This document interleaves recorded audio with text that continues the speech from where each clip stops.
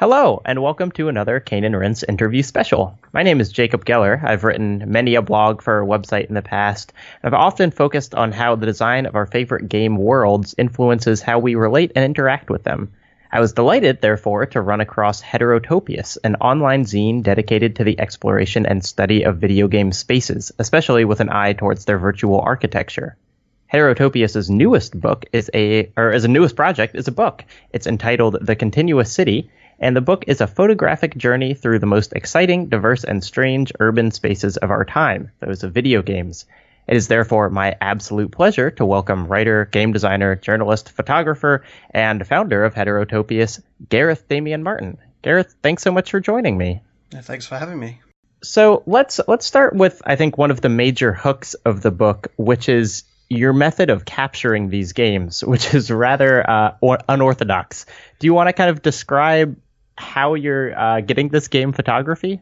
Sure. So, yeah, the unorthodox aspect of it is that it is actually 35mm analog photography of games, which is a little confusing the first time people hear it because, it's difficult to understand how you can actually do that.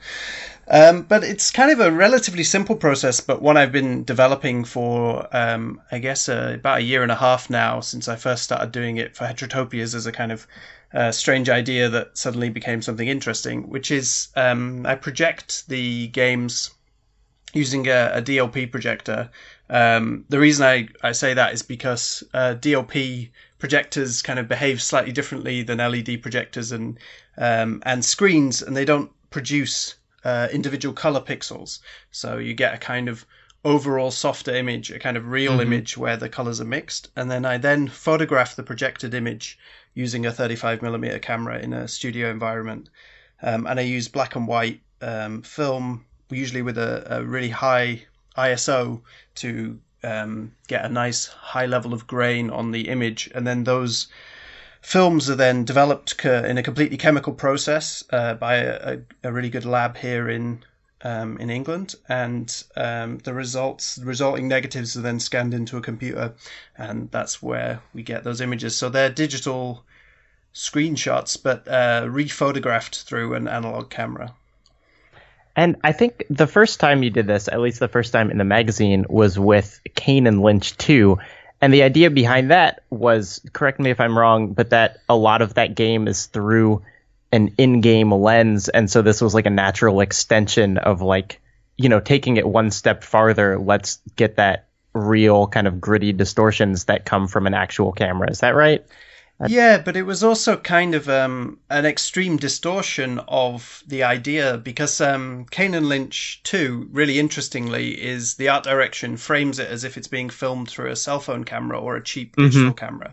So actually it's full of digital artifacts. And what I thought would be interesting would be kind of layering analog artifacts on top of digital artifacts so that you got this kind of strange intersection of, I guess, like signifiers of reality in a way that, in a sense, kind of artifacts, whether they're film grain or they're kind of digital noise, are things that tell us something is real. And that's what Kane and Lynch 2 is trying to engage with, is this sense that, kind of found footage is more real than real, or more real than photoreal.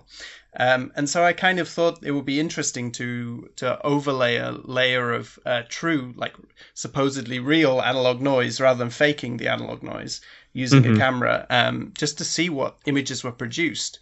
And then the images that were produced, I was kind of really happy with them and very excited when I showed them to people, because a lot of people were kind of had no idea what the images were. They thought they were kind of images of real cities, but they knew they kind of looked wrong, and they kind of ended up in this strange mid-space that seemed quite exciting. So from there, I kind of looked to develop the technique a bit more.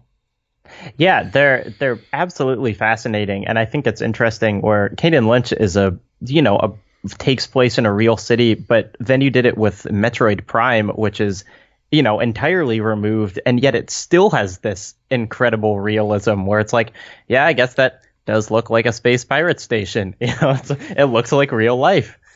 Yeah, it's weird, the Metroid Prime ones, because obviously that game is relatively crude by today's standards, although it does have the benefit of having focused on geometry over bump maps. It's of an era when kind of you have flat texturing on quite a large level, a high level of geometry, rather than something like perhaps the Doom reboot that was around a little bit later, where you'd have a load of very flat geometry with kind of bump map effects on them. So it lends itself well to this kind of photography because it is very architectural. But yeah, I was kind of surprised by how effective that was actually, and that was a slightly different process in a way that I was kind of thinking more about memory there, and about my own memories of that space, because Metro Prime is probably the most influential game on both my game design and my work as a games critic. And you see all the time these really pin sharp photographs that are taken from emulators of games like Metro Prime, and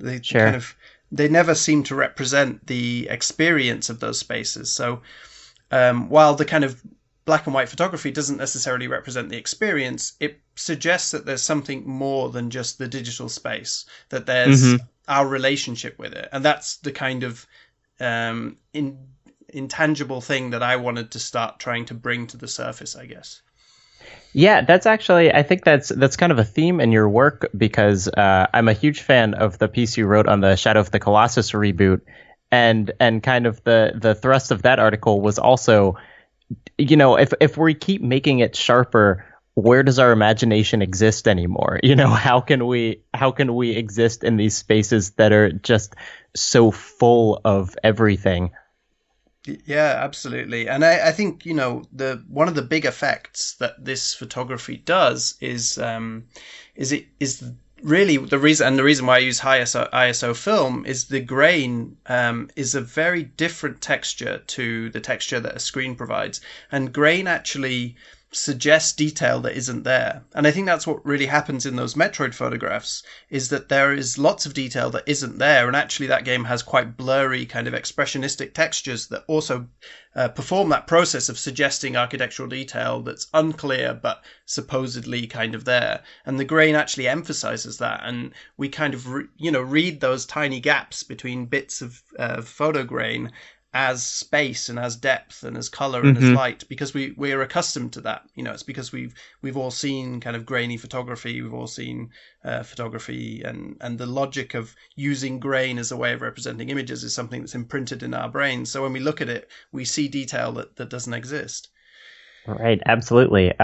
So in terms of, now we know the process of it, but in terms of like setting up the shots themselves, a lot of games allow you to take kind of impossible shots. You can position a camera in a wall or from 1,000 feet up, or whatever you'd like.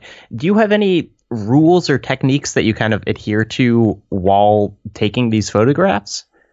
Yeah, I guess I'm kind of a weirdly kind of almost like a game photography Luddite, in the sense that I prefer not to use any kind of camera hacks or no clips unless I can't avoid it at all. So I'm pretty sure all of the images I've shown from the Continuous City so far have actually all been done within the game using in-game options for turning the HUD off, or my personal favorite, which is glitching the camera just through manipulating it in kind of closed situations, so it locks in strange positions and allows me angles. And I like working within those limitations because I guess, I find that kind of the ability to fly the camera around and kind of take any angle and put it inside walls and things is definitely interesting, but I find it's less conducive to the kind of photography that I want, which I guess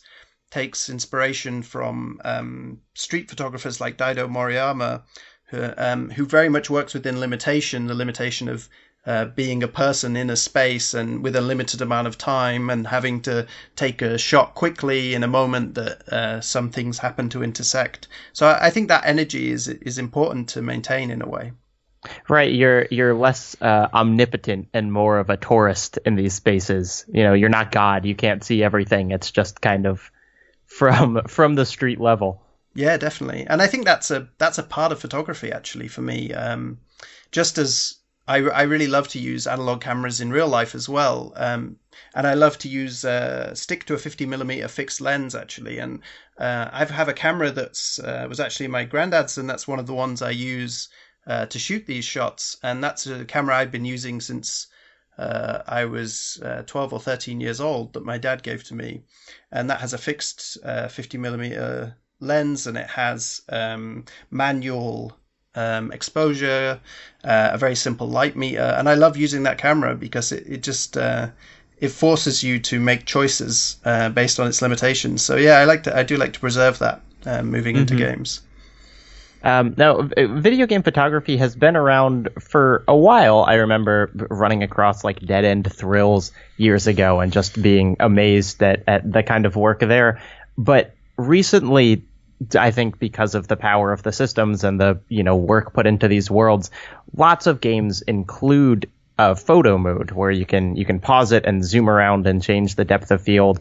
And in a way, it's kind of mainstreaming this art of video game photography. Do you have feelings about that? Do you think that it's influencing game design in positive or negative ways? Yeah, I think it's really interesting and something I love. I love having photo modes available to me. But I do think that there's an obvious intention behind the game makers to get to kind of crowdsource advertising in a sense, Right. And that's kind of supported by a lot of game photography, which focuses really on just reproducing beautiful images that are already kind of designed to be in the game. These kind of vistas that have been kind of very much set up as a moment for the player to experience, that then being rephotographed many, many times by players and reposted. I have to admit I'm a little bit cynical about that process. I think it's really cool, but I think it's obvious that the development time and money that costs to make a photo mode needs to be accounted for, I think, and I guess that's how they account for it in some senses. But then I think there's this second element of photo modes that I find really interesting, which relates to the kind of bloat of AAA games, and the fact that you have all these assets in AAA games that are almost over-spec'd for their own use, that kind of never really receive the attention that they've been designed to sustain. And photo modes kind of allow people to hollow out these weird little spaces in games and focus on the kind of strange corners or details that would otherwise, I think, be lost.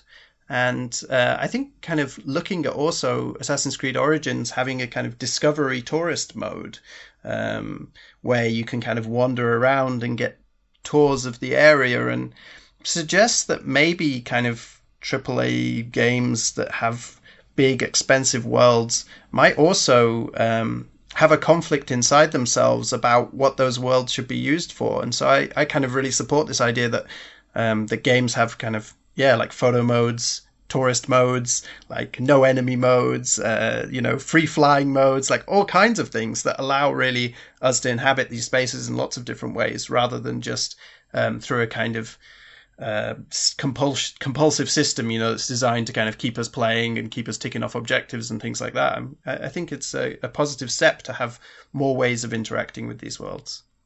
Right. Assassin's Creed is a great example because, for years since the very original, it's just been exhaustive work researching, these historical places and their architecture and their, styles of dress and everything.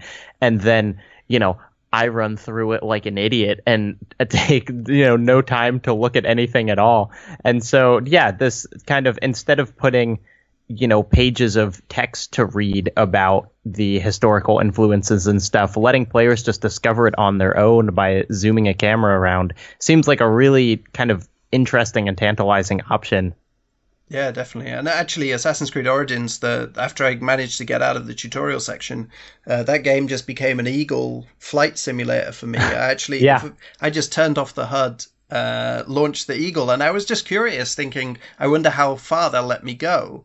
And the thing is, you can go as far as you want. You can cover the whole map. And I spent about 5 hours just flying around as the Eagle in the end, and I've never gone back. That game now to me is that.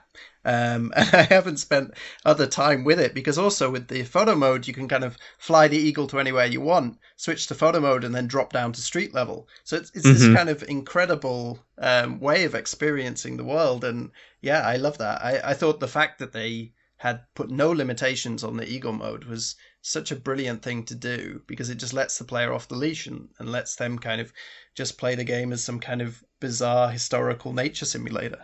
Hmm.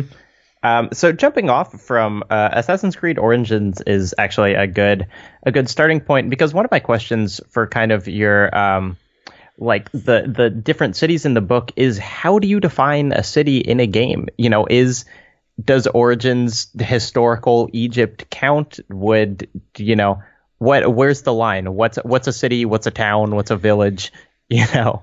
Yeah, definitely. I mean, I think this is like a really core question at the heart of the book, actually, is because, of course, games don't, if we're going to use the definitions that we use for cities, games don't contain cities because they don't contain, urban locations that have a certain number of occupants and that are of a certain size. They're actually, it's all smoke and mirrors. They're just corridors. So it's really talking about images and representations of cities that the book really engages with cities. So I guess when I'm thinking about cities and games to feature in the book, I'm thinking about games which represent cities as opposed to thinking about necessarily like total cities where you have this kind of GTA style simulation of every element of the city. Hmm. I'm kind of also thinking about games like the cyberpunk game made by I forget it now. Oh, Observer? Is Observer. that it? There you go. Yes. Yeah. So so that's one of the cities which I feature in the game, which is I believe a city in Poland, although I don't remember which Polish city. I don't know if it's Warsaw, but they obviously all you get to experience of that is an apartment block and the street outside the apartment block and the kind of city in the background. But for me, that's kind of enough. And because the way I'm thinking about cities is I guess I'm thinking about how cities are historically within art and literature, they're really stand-ins for other things. Hmm. Cities are really ideas and their kind of characters and their ideologies. They often represent the sense of a wider world. And therefore, they represent also kind of wider values or a context for which might frame the action. So, for example, in Dishonored, the city of Dunwall is sure a city which is quite well realized, but it also represents the themes of the game, which are themes of inequality, a specific critical focus on ideas of empire that come from Victorian England, and also a focus on kind of plague and disease as a thing that affects urban space. And so all of these things are really framed beautifully by the city as a kind of object or an idea, even though the game only takes place within these kind of limited corridors of it. Yeah, it's interesting the range of cities that you have in the book because things like Dunwall are, of course you would include Dishonored in a book about video game cities, but I also think it's interesting that you have like the maps from Overwatch, because they exist in cities, and I realized that when I saw that, I was like, oh, I've never thought about that except as a lane to kill people down. Like Yeah. that's all that exists in my head. But when you stop and look at it, they have quite beautiful architecture and really thoughtful design.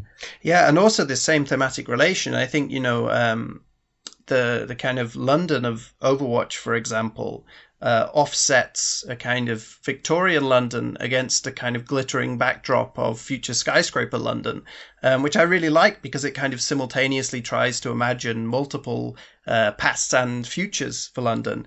And London Hmm. remains a city like that, a city where having lived in it myself for 10 years, where, kind of glossy skyscrapers that are used as stand-ins for Shanghai in James Bond films stand next to terraced houses that are used as stand-ins for Victorian England in period films. So these things really do butt up against each other in interesting ways. So I quite like the way that Overwatch refuses to kind of homogenize a lot of its cities and its maps. It actually has, I think, some really interesting representations of cities within it.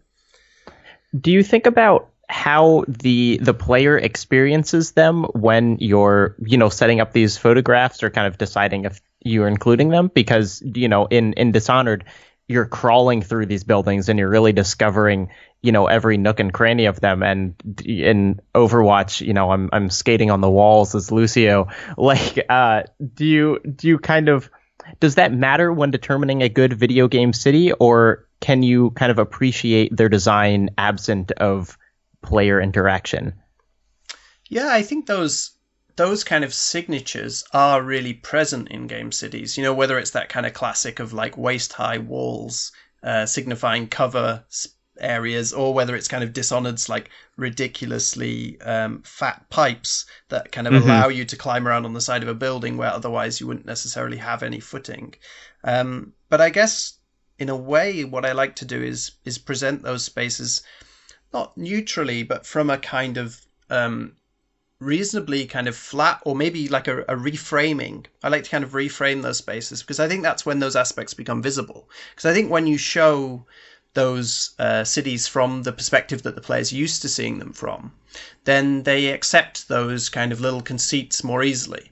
While if you find a way to kind of reframe it or show it from a slightly different angle, or just find something unusual, an unusual contrast maybe in the architecture, or a strange relationship of spaces that doesn't kind of look natural or obvious, then somehow that allows you to kind of help people to look at the cities again in a new way, and see kind of their own conceits, or like their constructedness at the same time. And that's especially effective, I think, when I'm using this process of analog photography to make them look more real.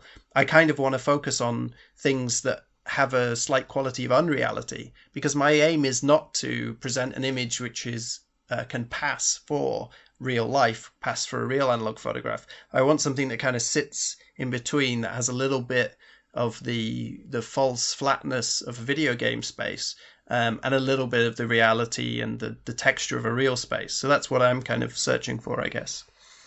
On that angle of framing, are all the games that you're using in the book 3D? Yeah, I was thinking the other day about how Transistor has one of my favorite kind of depictions of a city in recent memory, but it's mostly, painted 2D backdrops, and the game is from an isometric angle. Do you have 2D or kind of 2.5D games featured in the book?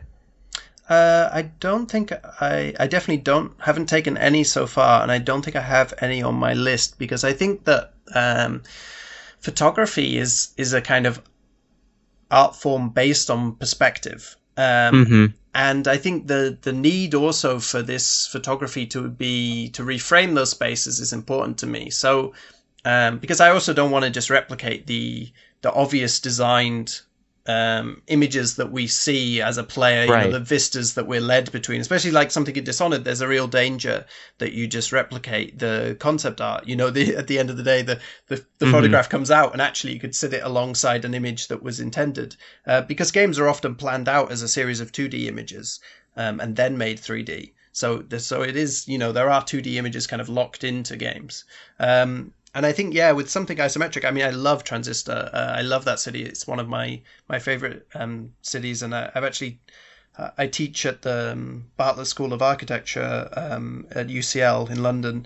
And I teach about urbanism and games. And Transistor is one of the games I talk a bit about, because it has a kind of really radical idea about how technology and cities might interact. So I love that city. But yeah, it's really, in a way, that city is one that only really exists in your mind, because you have to add it together yourself. You have to glue all of the little isometric bits, and you have to resolve that with the kind of flat 2D backdrops. And so, in a way, that city only really exists in your mind. It can't really be photographed.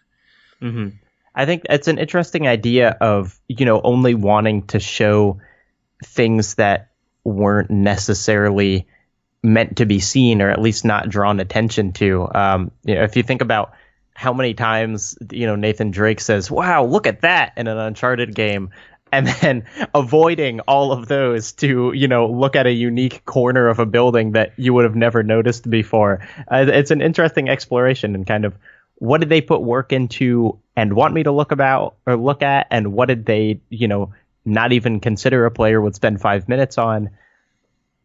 Yeah, definitely. I think that there's so much of that to games, but then also the volume of work in games means that somebody knows almost every corner, that exists. Maybe not in GTA or something like this that kind of has a balance, but yeah, and it's something like Dishonored. There is no accidental element to it, but I think that it's that thing about photography that looking at something I think while the architecture itself is not accidental, the angle from which it's seen can transform it significantly. And so I guess, yeah, I'm kind of interested in those angles, and getting those kind of interesting angles. And I guess one of the things I also do is try usually to manipulate or crop into the image a little bit, because one thing that games happen to do is they tend to go for very wide angle style frame of views, to give you like a nice visible area, but that kind of often in a way slightly ruins flat images, because you end up with very few straight lines, everything's slightly curved. And you get this kind of curved horizon effect, and so it's not very good for photographing architecture. So often if there is a kind of zoom facility in the game, I tend to use those as well to try and flatten off the image. So there's subtle things like that are really very much about photographic language, but that people won't necessarily notice when they look at my images, but that are really important for making something look slightly different, and just kind of cutting into it and getting those angles to be slightly different. It can be quite surprising what can come out of an area that seems quite limited. You can pull quite a lot of images out of one small area that seems like it doesn't have many views apart from the ones that the designer intended. But there's always stuff hiding there. There's always associations that you can make. And are you moving your physical camera when you do this, or does that remain fixed and you just kind of set up the camera in the game for the shot?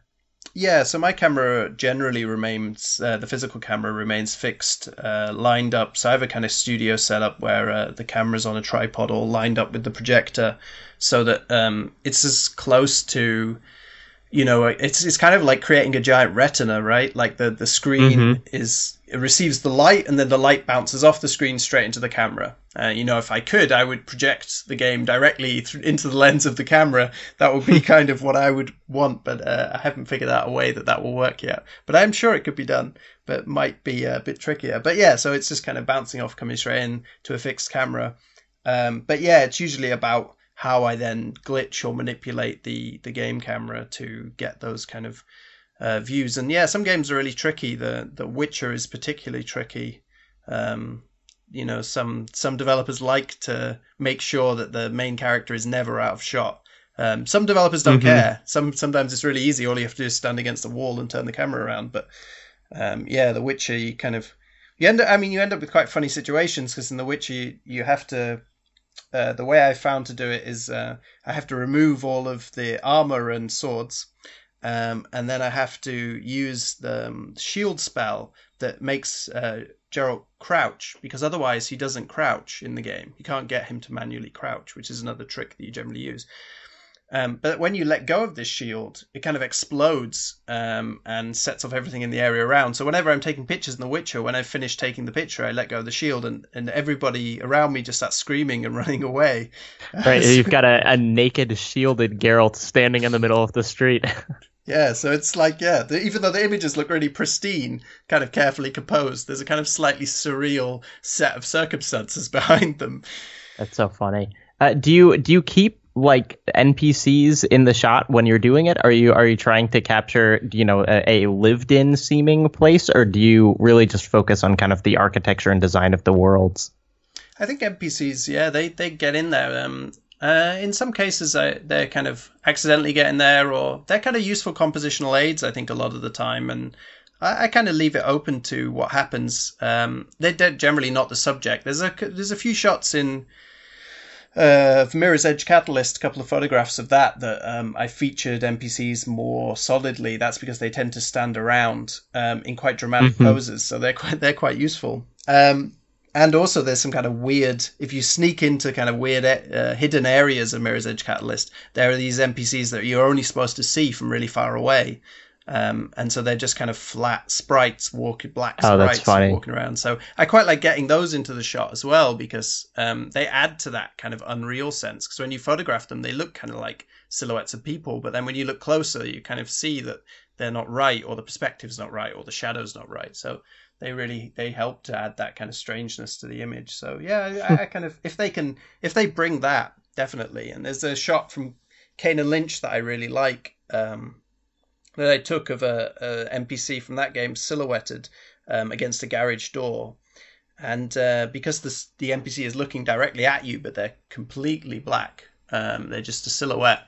There's something kind of weird. You kind of read a person into that space. You know, it's kind of, again, like the grain. It's a gap that you can imprint your own impressions onto when you look at the image. And even though they're obviously a 3D model, they kind of are strangely human, and you feel like they're looking at you when you look at that image. So, talking about games like Mirror's Edge Catalyst, when they came out, they were kind of slandered for having, perhaps playability wise, the city, it wasn't laid out in a way that was fun to run around, or it didn't feel alive in the way that, game critics wanted. Can you think of, kind of, without slandering a studio or a designer, like an example of a game city that for you just hasn't hit the mark, that, has tried to do things and just doesn't quite feel like anywhere? That's a tricky one, really. I guess I kind of pick and choose mine based on quality. I don't know. I mean, I think Mirror's Edge Catalyst is an interesting one, because I've written a lot about that game, and I think it exists in a really weird tension, because it isn't really successful as a city. It's totally ridiculous, and I kind of love it for that. It's almost, at some points, it devolves into this slightly abstract, primitive setup where you just have these kind of cubes of glass, and then you'll have like 20 just bar stools, and then you'll have like the moment you start looking at it, you're like, this doesn't make any sense at all. This is like totally dysfunctional, and I kind of love that about it, because it gets to the edge of gaminess. It almost, some of the squares just look like primitive game objects. Just kind of a standard cube, just like sat right there in the middle of a room, or like a little glass box with like two NPCs that are exactly the same in it. So I guess I don't really see it like that, because quite often I spot those strange things, and I'm kind of interested in what they say to us. I can't think of cities. I mean, I think there's always that kind of, Assassin's Creed is always one that's I think has had a tension for me, because I think the architecture in these games is amazing, but the kind of people, especially in some of the older games, are totally absurd, and often their responses to kind of quite often you kind of, someone will fall off a building and land in the middle of the street, and everybody will simultaneously scream in exactly the same way, and then 3 seconds later they're all walking over the corpse. It's this kind of like total collapse of believability to those cities. So those are kind of funny sometimes, but I can't think of one architecturally that really fails. I'm sure they exist, but I guess I do kind of look out for slightly strange things in cities. So sometimes when there's a bit of a failure, or a bit of an odd space that doesn't quite work, I'm kind of attracted to that. Now, you talked about Metroid Prime being a major inspiration for just your work and design sensibilities.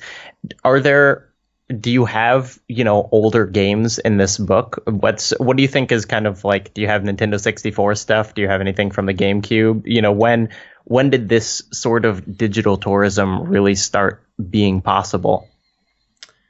Yeah, I mean, I think it starts, when games start. I mean, I remember playing the James Bond game on the Game Boy, and that has a Marrakesh level.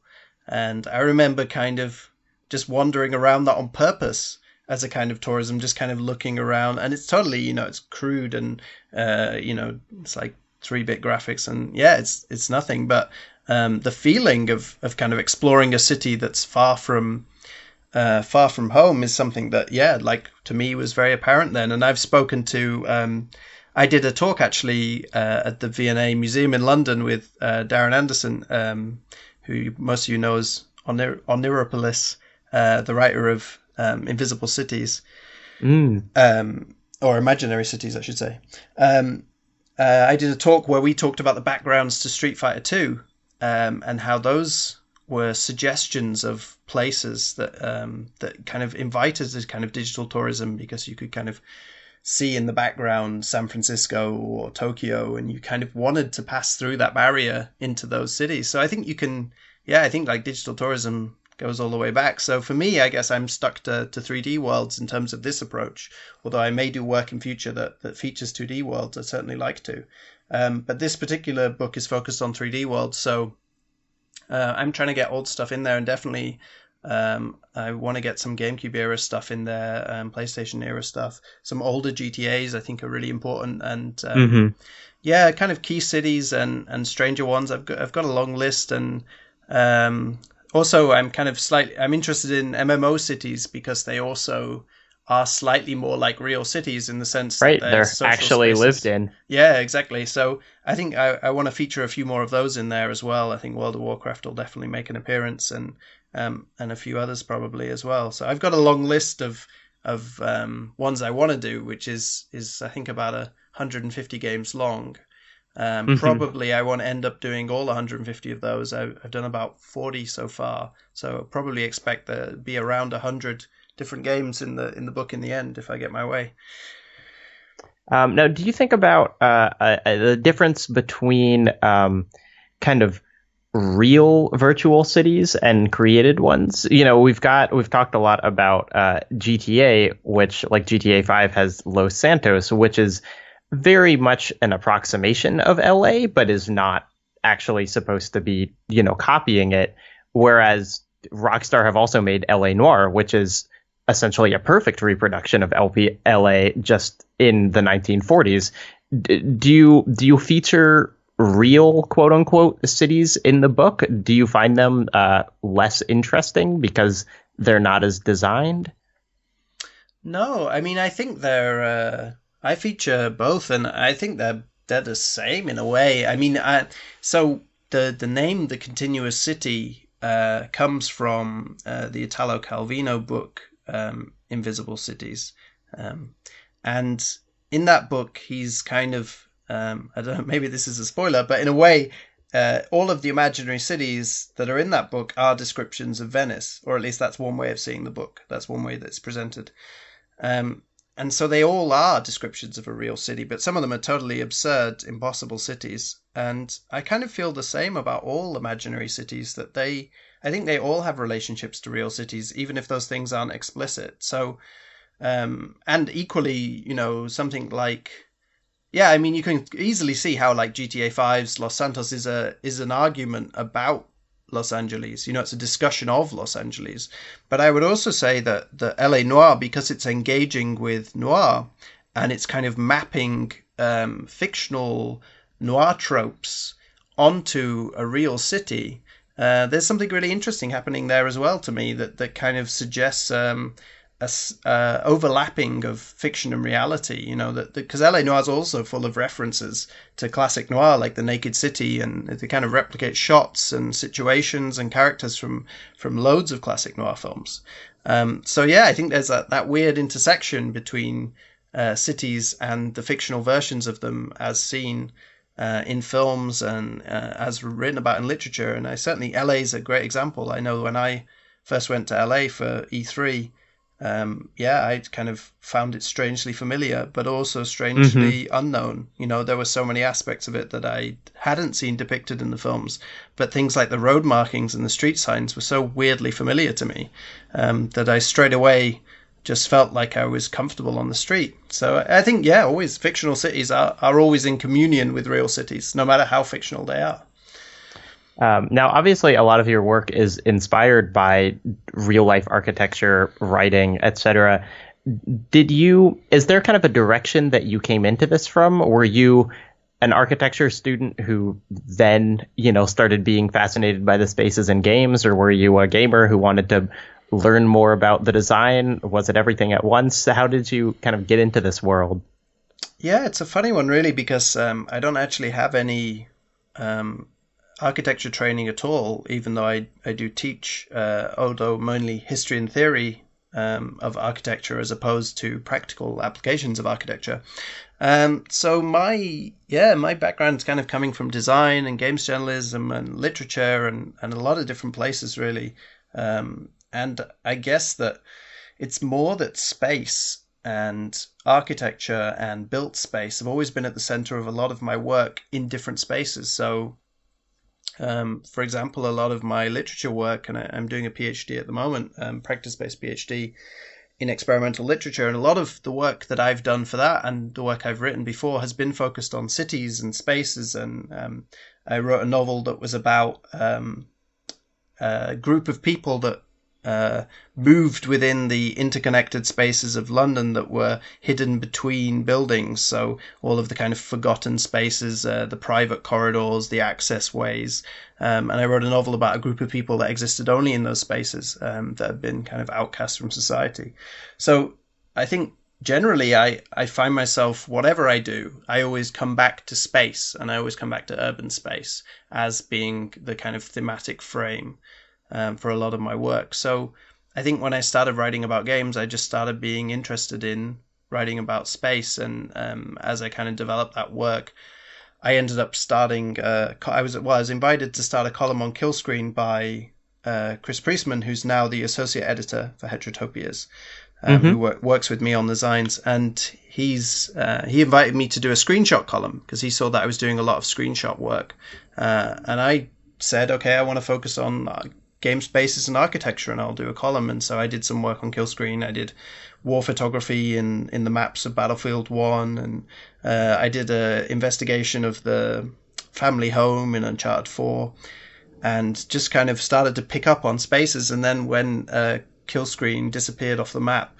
I switched up to doing it in my own publication, keeping the same name, Heterotopias, and just kind of carried off from there. And I've been incredibly enthused to see the response from people, really. Heterotopias was kind of the first issue, was really just me trying to claim a space that I felt had been taken away from me when Killscreen folded. And I was just kind of annoyed that my writing always seemed to be owned by other people, and so didn't have a freedom of its own. So I thought, okay, I'm just going to start my own thing, and then sent some emails. And then before I knew it, I was editing a zine. And then that zine took off in a way that I just didn't expect. It was kind of a hobby project, but it did really well. A lot of people picked it up. I got interviewed on German national radio, of all things. So then I thought, okay, well, I got to keep doing this thing. And yeah, it's just developed from there, really. Right. And so in addition to your written work and your photography, you are also making a game. Because you can't just do three things at once. You've got to do four. So the game is called In Other Waters. It was just, I think, last month reached its backing on Kickstarter. Do you want to talk about that a little bit? Yeah, sure. Yeah, that's kind of a strange little project that's become a big strange project at this point. Which is it's a game where you play as the AI within the suit of a xenobiologist as they explore the ocean on an alien planet. And it's a kind of slightly unique game in the sense that it's played entirely through an interface. That means that you never see the ocean, the creatures in it, directly, and you just have the sonar, the scans, all of the meters and systems that run within the suit, and the text that is being translated from the speech of the diver in the suit. And so the game's really about a couple of things, which is your relationship with that diver who's stranded on the planet, and some strange things are going on. They're discovering alien life for the first time. This is the first alien life that humanity's discovered in this ocean. And they're exploring this ocean under your kind of guidance and your protection. And then at the same time, you're also seeing the ocean represented through all of these different digital modes, and you're getting to study the creatures in it and engage with the science of it. So it's also a game, while a lot of these games are typically about kind of resource collection or planet colonies or things like this is really a game that's about biological science, in a sense that what you get to do is study the world rather than harvest it. And that's kind of a really important part of the game for me. I think one of the interesting things about it, at least coming from you, is that the game's visuals are almost entirely abstracted. You know, you're seeing the world through sonar and depth maps and stuff, which means that a lot of the exploration that's in something like the continuous city isn't really possible in this game. But I'm sure that your work, with Heterotopias has informed your design here and vice versa. Is there kind of an intersection there? Do you think about spaces in the same way when you're working in this somewhat 2D environment?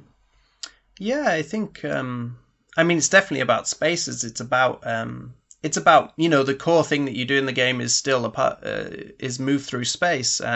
It's just that it's an abstraction of space. And I guess that's what I'm really interested in there is how maps are able to, in a way, like evoke more than literal representation sometimes. And so I really wanted to make a game that engaged with, rather than using the map functionally, kind of engaged with the map as an imaginative canvas. That when supported by text. I guess a lot of my literature work is informing what I'm doing with text in that game. And a lot of my kind of work with game spaces is informing what I'm doing spatially. So it is a kind of coming together of a lot of things. I think Heterotopias is on one end, kind of literature work on another, and this sits neatly in the middle for me. And then we were also talking about gaps a bit earlier, and I feel like games are very good at gaps. We don't necessarily always give them the credit they're due for getting us to fill in large portions of what they represent on ourselves. So I guess I'm really pushing that to its fullest here. And one of the things that sits alongside the game is actually a painted book of studies of the creatures that are on the planet. But that you don't see in the game. And so there is also this large gap that exists between the book and the game, which will allow you to kind of look up some of the creatures in the game, though not all of them. And some of the creatures in the book will also be unique. And you'll be able to kind of look at images that are painted and then also see the representations in the game via the sonar. And I want people to kind of have a kind of outside the game experience where they're kind of inventing things for themselves and engaging with it. And yeah, it was a bit of an experiment, but the responses were really good, and that's why I brought it to Kickstarter, and people seem to get really behind it. It was really exciting to see people getting behind what is a kind of not really a genre piece and kind of sits on its own in a unique space. So that's been really really exciting for me. Now, Heterotopias, the magazine, the book has, it is a zine about architecture, specifically kind of these created, buildings, cities, towns. But can you see kind of a future where you branch out into, is there a future nature photography in games book? Is there, other topics? Or are you really kind of focused on this idea of urbanization? So I think one of the really important things for me is actually that games are architecture, even if those games only depict natural space. It's not this concept that while I'm kind of interested in identifying architectural patterns that are in games, it's not necessarily about pointing at a church in Bloodborne and saying it's Gothic. It's more about looking at games as architecture, because architecture by definition is built space. And games are nothing but built space. They're even if that space is built to look like a forest or a river, it's still built. And I find it also interesting in cases like No Man's Sky, when that space is built by algorithms. It remains built, but it takes on another form. So that's something we're definitely exploring. And actually, though I haven't announced the next issue yet, I can tell you that the theme of the next issue of Heterotopias is landscape. So excellent. So we'll be taking that kind of approaching it head on, I guess, and looking at how landscape is architectural in games. And yeah, that's something that I'm really excited about. Oh, well, that sounds great. I look forward to it. So it has been an absolute pleasure talking to you today. I want to talk to the Cane and Rinse audience directly now and say, please fund this book. Please fund the Continuous City, because you get it, but more importantly, I get it. And I really want this book sitting on my coffee table. So I think if you look at the stuff that they've got on their Twitter, on the Heterotopias Twitter or Gareth's own, it is an absolutely fascinating exploration. And I want this to exist in the real world. Gareth, is there anything you would like to say to further sell your book or, plug what you're working on? No, I mean, I think I couldn't plug it better than you, really, Jacob. I think that's it, really. No, I mean, it's a project I'm genuinely really excited about, and I think the reach of this project, it's a partnership with the publisher Unbound, which means that unlike the zine, which is all done by me, it's actually going to be designed and published and distributed by what is now a major publisher, and I think that also makes it a bit of a landmark book potentially for game photography. So I'm also really excited about it having a wider reach and maybe getting to people who don't know those spaces and are seeing them for the first time through these strange analog photographs. I think that could be really exciting. Absolutely, and it is a topic that I hope is explored more and more in the future as it becomes kind of part of the language that we talk about games. Well, everyone, thanks for listening. Gareth, thanks so much for coming on to talk about the book. And I will hope to receive it soon. Yeah, definitely.